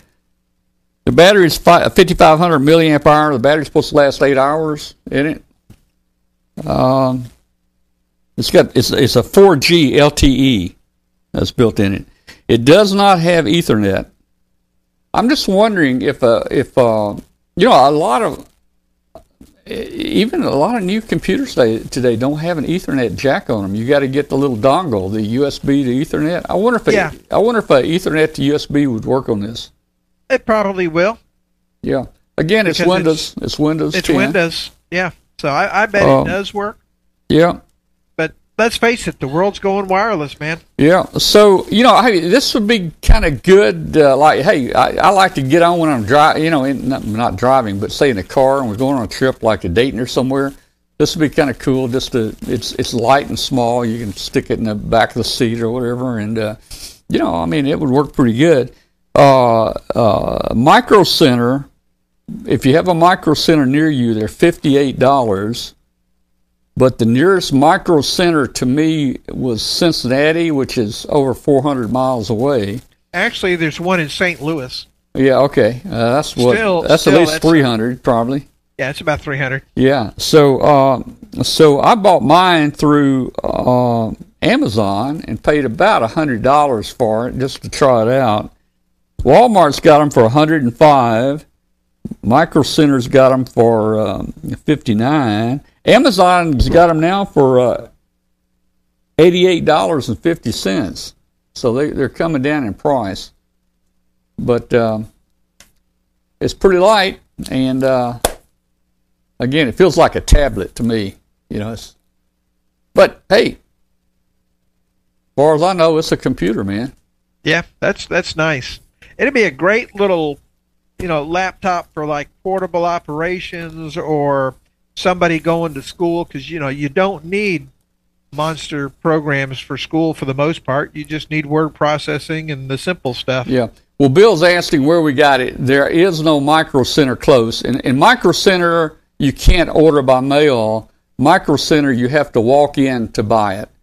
So the nearest Micro Center to Bill is over 400 miles away. So again, Bill, you can find this. Just do a search on Amazon for the Evolve 3. Evolve 3. You can find it on Amazon for $88.50. And, I think it has some merit to it. It's at that cheap, price, it's kind of like the Baofangs. If you break it, you're not going to cry. Yeah. Andy says it's 150 miles round trip to the nearest Micro Center. That may be for Andy, but not for me. It's 800 miles round trip for me. And, I'd rather pay an extra $20 and order it instead of making it drive. Yeah. But yeah, from $50 to $100, that's still an excellent. I'm guessing a USB to Ethernet dongle might make it Ethernet. Well, since it's Windows, it'll load the drivers. Yeah, it's Windows 10. I'd say yes. It's Windows 10. I think they make a little leather case you can also buy. I didn't buy it, but I think they make a leather case. Of course, this can fit into carry it. KA2OFM says that FT8 works great on it. Oh, does he? Okay. All right. Yeah. We're very good. And that makes sense. If it's a Windows box and you're hooking up to the USB ports, it's going to work. Yeah. Because Windows will go up to Windows Update, pull down the drivers. Yeah. So, hey, let me do this. I'm gonna real quick. I'm gonna open the Zoom up for our friends out there to join us, and we'll let them join us on Zoom. We got about a half hour left here, and let me paste this in the chat room. So, guys, if you want to join a show here, just click on this link, and that will bring you right into the show if you got a camera and microphone. So. Here we go. There's a link right there to join us. Love to have you join us, take part in the show, and you'll be on the show streaming with us. Yeah, I forgot what I was going to say, but it's hey, I plugged in. It's got HDMI. I plugged in a 21-inch monitor with it, and I was watching YouTube on it. With that, and let's see who that could be. It looks cool. If I could get one for $50, I'll probably pick one up. Yeah, well, I think you're going to have to pay a little more than that. I don't know. I may be going up to St. Louis in January, so yeah. If you go up there again, they've got them for $58. And it's typical of electronics. The price will come down over time. Yeah. Hey, there's Charlie.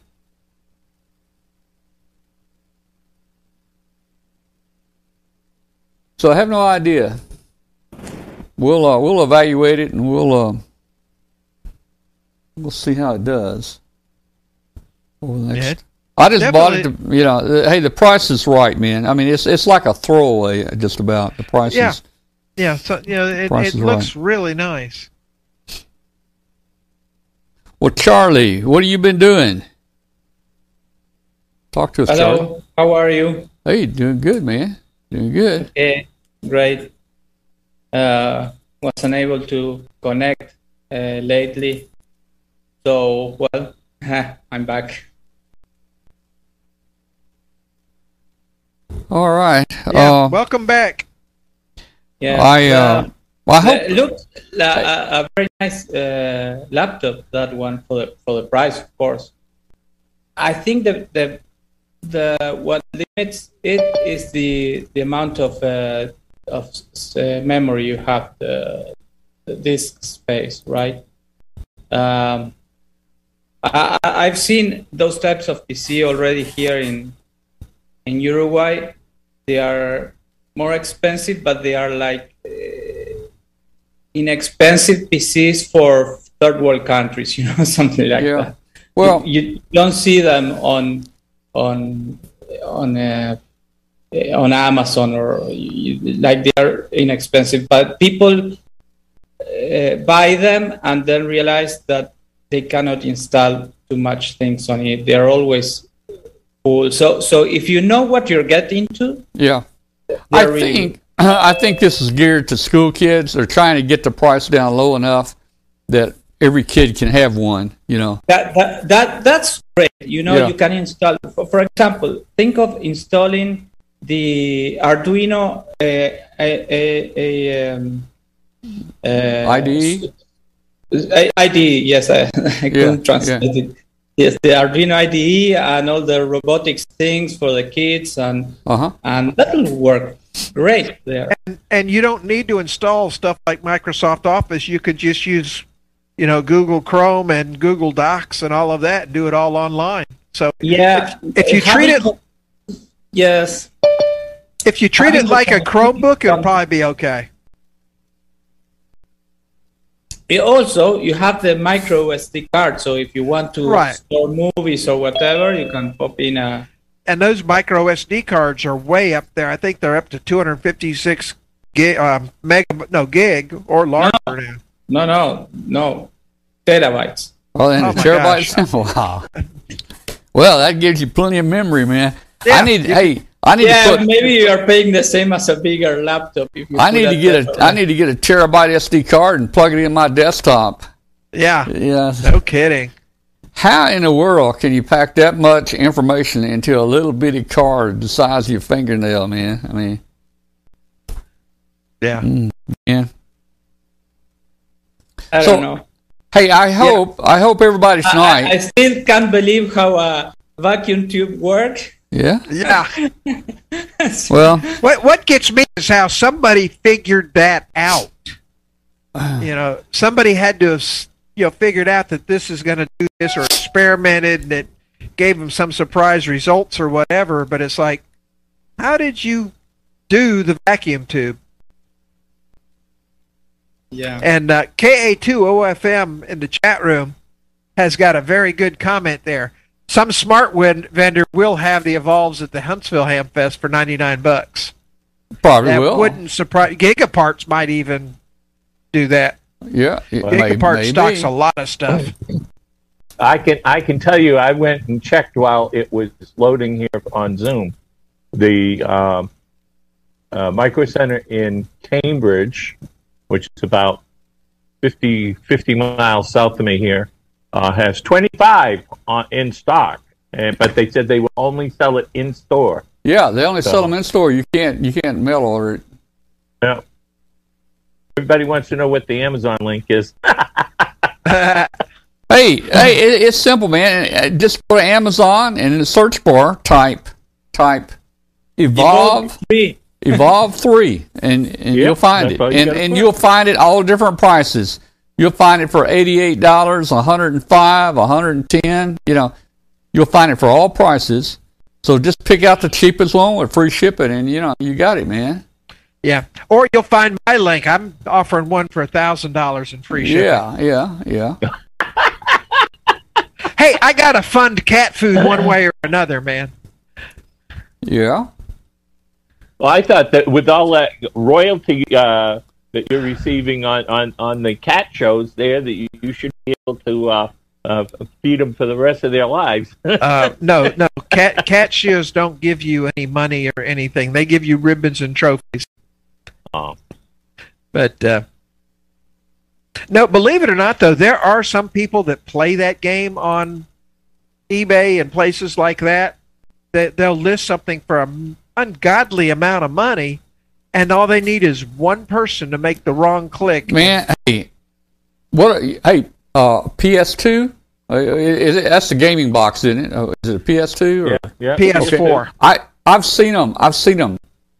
PS2 box, and in the description, this is only the box, right? And they have $100 on there, or something like that, And people think they're getting a PS2 and they'll order it, If you find my first book on Amazon or eBay, somebody is selling it for $200 and getting that. Well, and it darn sure ain't me. Yeah. Why not? Maybe they may be just doing that to get it off the market, man. Yeah. Well, but then why do they have me keep doing it? I don't know about that, man. That sounds a little insane, man. I mean, I'm working on my 4th book for ARRL, and at Dayton, we pretty much nailed down 2 more. All right, so a minute ago I was going to mention, I hope everybody that went to W5KUB.com was able to watch the video from our web page. You should have. I checked it out. It was working here, and others have told me they were watching it, so I assume that was working. I just want to say something, Dan. Yeah, also, the chat room should not have been on in YouTube. I don't know if anybody can verify that or not, but yeah, it was not on. Good. When I logged on, I had the chat room, okay, and I clicked on the video, and the video sent me to YouTube, okay, and I noticed on YouTube that the chat room had been closed, okay, which was good, all right, and then I asked you if you were embedding it to W5KUB, and you said it was running. Yep. So I just went and rejoined W5KB and clicked on the button, and it was there. I logged in before you actually broadcasted. Great, that's good. Okay, so there's so many different little fluky things going on with YouTube right now. You got to go in and set up, and you got to click check box and everything, and sometimes it's there and sometimes it's not. So everything worked tonight. I checked it. It looked okay tonight. We're happy. Next time we do a live, it probably won't be checked, and I'll have to manually check the stuff. But we just don't like having 2 chat rooms running. We don't like 40% of the people being on one chat room and 60% being on the other chat room. We like to get everybody together.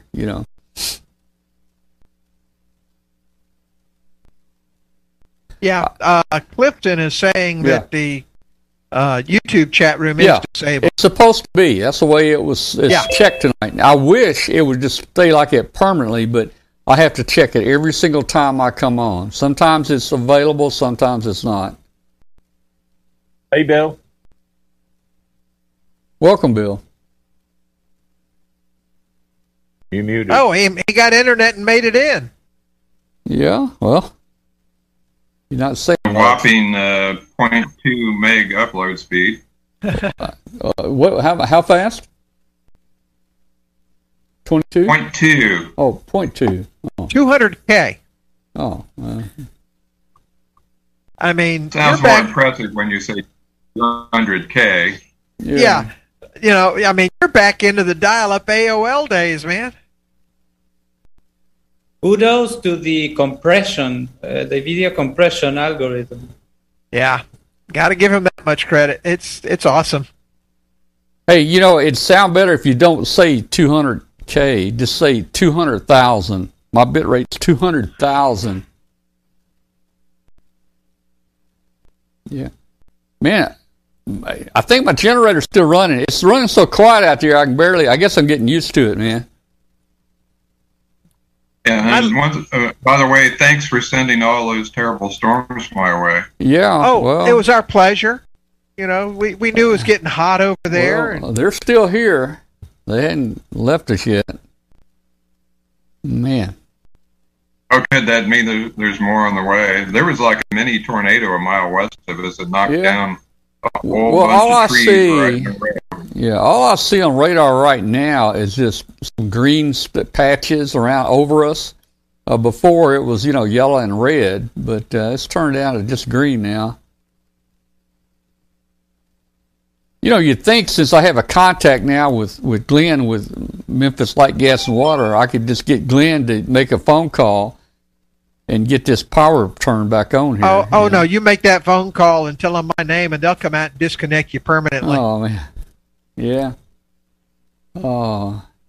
But no, I don't have anything to do with that. I'm more on the network, internal corporate stuff, and like I said, I was driving home today, and that stuff just kept getting darker and darker and darker as I was getting close to home.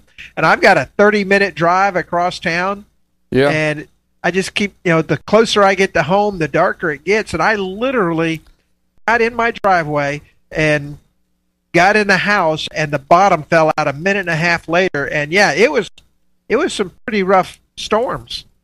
It was windy on the road and everything. Yeah. Well, it was coming. It was heading this way. It was heading this way, and when the power went out, I thought, well, I've got the show tonight, and Kathy's going to be in here with us, and I've got this elderly neighbor next door that I always let him use my electricity when the power goes out. So I have this 12-gauge, extension cord that I plug in my shop, and I run across my driveway over to his house, and he'll plug into it, And so I wanted to get that in before the rain started coming down and before we got busy with the show. So I told him, I said, I'll just leave it there overnight, and if the power don't go out, if it don't have another outage tonight, I'll just get it tomorrow. Yeah, but I mean it was and it seems like your area, you've got those old. What happened, man? You froze. Huh. I think we listen. Anybody else there? Charlie, you still there? Okay. So we lost Glenn. It looks like.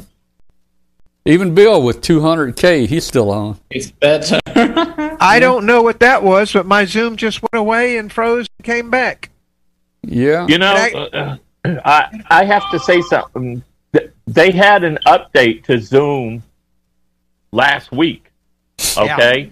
And if you didn't update your machine, you're behind. No, I updated, and this is just doing weird things, and that it actually closed my group video window, but the other window stayed up, but I froze, and then the window restarted. So it's definitely a Zoom app issue. They're going to be issuing another update soon. I was thinking maybe another tree limb fell across the internet connection or something out here. Hey, Glenn, what time is your forum again at the Huntsville? It's at 9 a.m. The reason I ask is on the website, on the Huntsville website, it says 10 a.m. But the email I got said yours was 9 and mine was 10. But if you go to the website, hamfest.org, it shows you at 10 and me at 11.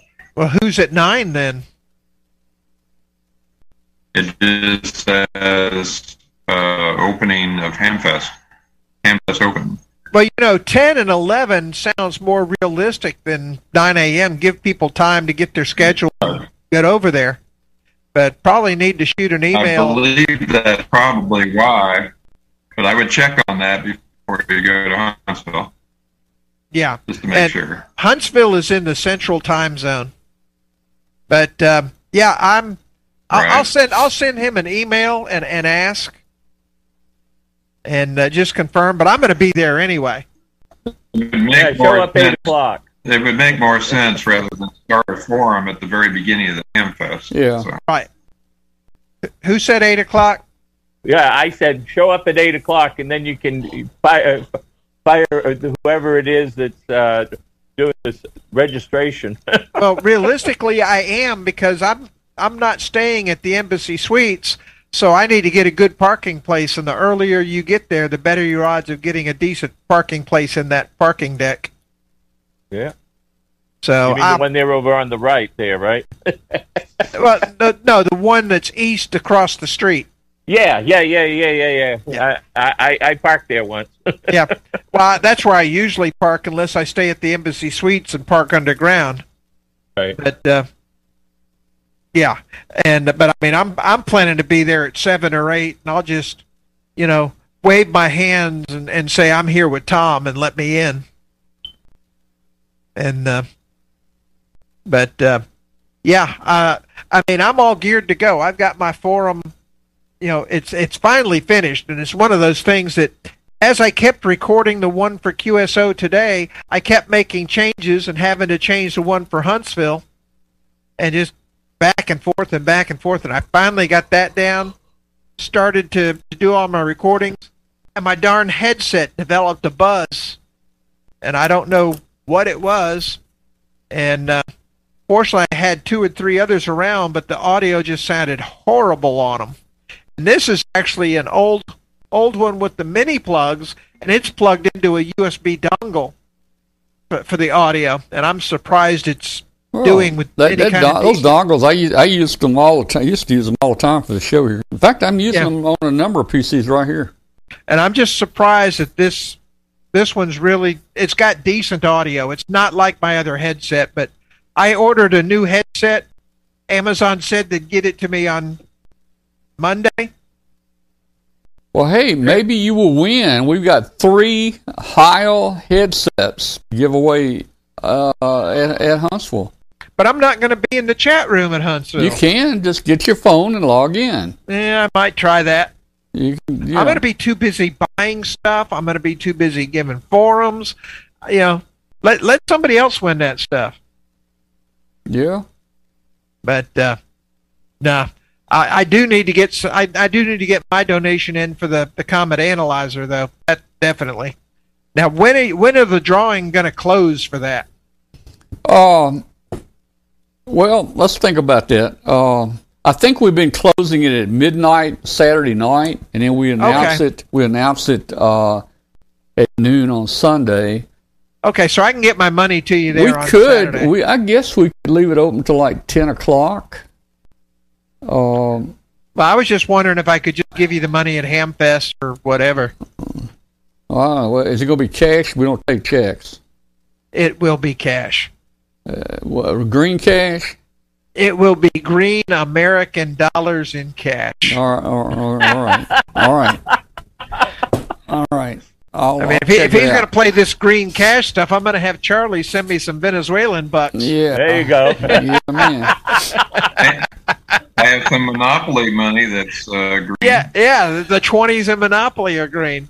Yeah. You are closer to Venezuela than I am, so. Oh, okay. But I just knew that their economy was in the toilet, so I figured, it'd be easy to get. But no, Argentina's. You go with $1 to Argentina now, and it's incredible. Even for us to go and buy services, for example, like having dinner or transport, many stuff, it's really inexpensive for us. Yeah. Really crazy. I don't know. But I did get a new headset coming. Amazon was supposed to have delivered it yesterday. Then they said, oops, it's going to be late. You'll get it today or tomorrow. And since it didn't show up today, I'm assuming it'll show up tomorrow. So hey, talking about the cost and everything and international, if they want to, throw in a donation for this, that's fine. But they need to pay the shipping on it. I think the shipping, for me to ship this somewhere, it could be $75 to $100 just to ship it. Yeah, I've been looking at European parts for some various reasons, and they just the seller happened to be over in the UK, and it's, shipping on a little board is $35. I ordered a little translator. It was like $80 or something. I was not happy with it, so I wanted to send it back. And they'd give me my money back after some arguments. They'd give me my money back, but I had to send it back to like Czechoslovakia. Right. And the cost to send it back was going to be like $80. Yeah. And what's amazing, you order this stuff from China and it's cheap and free shipping, but boy, if you have to send it back, you're looking at a $70 trip. Well, let me say this on our prizes on the prize page. Let me just say one thing on our prize page, and I don't know if we made a note there. I think I have. The prizes we say U.S. only. If I don't mind, I don't know what I was going to say. If an international person wins it. If an international person wins it, they would have to pay the shipping on it. That's just a stipulation, but it's probably better not to even offer it. Oh, no, I know. Okay, that's not even worth it. Here's what I was wanting to say. There are a number of international people that do have a U.S. address. Like, for instance, a lot of Canadians have addresses in the U.S. And if you have a U.S. address, let me put it that way, you're eligible for U.S. prizes if you have a address inside the U.S. And that's the way we'll frame it. Okay, Bill, you were going to say something? Which Bill? ELK. I noticed the same thing when I order stuff from China. It's super cheap. I get it in 3 days or a week. When I try and send parts to get it to an assembly house there, which is really cheap to get stuff assembled, sending the parts there would cost so much that it's cheaper for me to assemble parts in America because the shipping costs are so exorbitant to China. It's insane. I don't understand why that is. I don't either. But I think I once saw a video that the issue is that there is like a tariff scheme which is outdated regarding shipping costs or something like that. That China is considered third world country for shipping. Yeah, and China may subsidize their shipping. Yeah, there's probably no tariff related to that. I remember they made an example like buying something from, it was a Radio Shack at that time, and it was cheaper in Radio Shack, but if you added the local shipping cost, it was more expensive than buying it from China, which came free shipping. Yeah. So I don't know.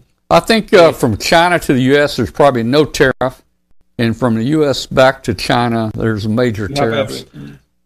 Yeah, there may be. Who knows? Yeah. All I know is that I get my stuff from China real cheap. I have probably paid for 2/3 of the Chinese army. Well, I tell you, Glenn. Now this thing right here, this is well worth ordering. You need to order one.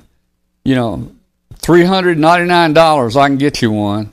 Well, I was going to say, I bet if I buy one of the rigs there, they might throw that in, or at least give me a discount on it. Dr. Ray Novak. Hey, Tom, does that come with a heat-resistant band that goes underneath the watch when you're running full power? Well, it must have. It probably does. That is 100 watt. You know, it's amazing how they can put a 100 watt rig in something that small. You know, and actually, guys, that's got 2 receivers in it right there. 2 complete receivers. So, you know, that's a good buy for $299. Well, what interests work HF from your wrist right there. Work HF from your wrist. I'd be a little bit concerned though, because for a battery to give you 100 watts to even make one QSO, you're going to be having a nuclear power. No, it's easy. There's a new buck boost that's out now. It's about the size of a little pea, and it does it. It buck boosts not only voltage but the current. Yeah, just in takes fact, one that thing little runs. pellet of uranium. That actually runs on one of those little miniature button batteries right there. And well, they were talking about those little nuclear batteries. I looked into that. I was going to buy one for flying on a balloon, and they were like $1,000, but they didn't have enough current. And there's a place in Miami or in Florida that I found them. They were nuclear batteries. Exactly. And I looked at it, but they wouldn't have worked. Yeah, no, you're dealing in microamps there. Yeah. So I have the power solution, Tom, for that watch radio. Fly kite. In fact, right now might probably be a good time to do that. Good time. With the wire and hook the wire to the watch. That'll give you plenty of power. Yeah, just run your wire out there and put your big diode on it. I don't know, man. I don't know. I guess lightning is not AC. It's not DC. It's kind of in between, isn't it? Well, it's technically static electricity. Well, where does that fall? In between AC and DC? Well, that means nothing.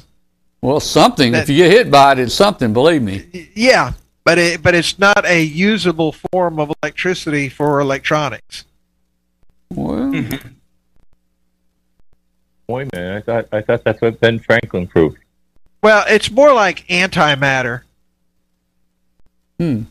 Lightning may indeed be electricity and power, but it's kind of like antimatter when you try to hook it up to electronics. Yeah. Well, you all in history that get yourself a regulator that can handle an input voltage of 180,000 volts at 200,000 amps. Yeah, I'm sure there's a device out there that'll handle it. So you take that and it'll be bigger than that watch, though. Yeah, but it's called a DeLorean. You take that 100,000 amps and 100,000 volts, and you convert it backwards. You only want like 12 volts at 10 amps. About 10 amps thereabouts. Yeah. Yeah, that's all you need. That and a DeLorean will get you back to the only problem is your watch will end up going. I was just going to say your watch will end up back in the future. Yes. Yeah, it might. All right. Well, hey, guys, our show has ended on shortwave. Thank you for watching or listening out there to Amateur Radio Roundtable, a show about ham radio. Join us next week, same time, same place. All right. We're gonna kill the stream here. Thanks to everybody in the chat room for being with us. I'm still on a generator. Man, I hear it out there. I have to listen closely. That's actually how much does it cost running the generator? Well, I don't know. It's hard to say. He'll find out when he gets his electric bill. Yeah. You mean gas bill? The first time you run it for so long? Well, the longest I've ever run it is about 8 hours at one time. It uses natural gas. The gas from the pipes, come to your house. Yeah. So it'll run continuous. If it runs more than 30 days straight, then they'll come out and service it. It requires servicing, but it can run day and night for 30 days. But natural gas has doubled in cost, I hear. So But hey, I don't really mind what it costs, just because everybody else doesn't have any electricity and I do. Yeah. It's just really nice, man. You walk in here, you pop some popcorn, you go in here and you sit down and you watch TV, and everybody else at home, they got candles out. Yeah, you are fighting for best price of a Vault 3 computer. It's 58, it's 60 here, and then you're happy running. And the nice thing about it is, man, it's just it's automatic, and I don't have to do anything. You still have to drag the old big heavy generator out, and I have to flip the breaker switch, main switch off, and I have to hook up a suicide cable, to put power back into the house, and oh man, so now it just comes on. It takes about. I measured it today. It took about 25 seconds. The lights went out, and 25 seconds they were back on. And when the power comes back on, I won't know it. The transition is just instantaneous. When the city power is back on. At like 85%, Tom. It's what? I said when the power comes up to 85%, your generator shuts off. Well, I don't know about 85%. I think it's something. No, he didn't say like that. But, he didn't say that.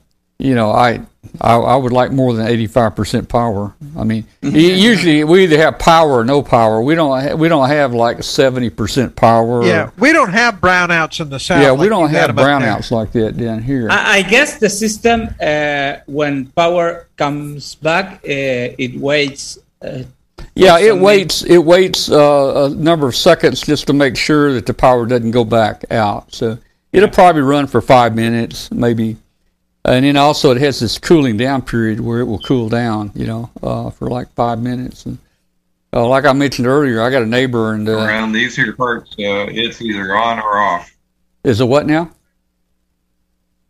Down here it's either on or around off. Here, it's either on or off. Yeah, that's the way it is here, on or off. We don't have brownouts. Yeah. So right now I'm powering my home and my neighbor. I'm powering my home and my neighbor. I got a big extension cord running over, and he can plug whatever he wants to in it over there. I want to be your neighbor. How many kilowatts is that, Tom? That what? It's 22. How many kilowatts it's is that? 22 kilowatt. Great. You mentioned the cheap assembly house. Did you have something made in an assembly house? And if so, where'd you go? You talking about this tracker? What are you talking about, Bill? The tracker board? Bill? Yeah. Okay. Did you have it assembled somewhere? Yeah. Well, we made a bunch of changes to the board, and we were having the boards made at what is it? JLC, JLB. Oh, okay. JLB, PCB. Anyway,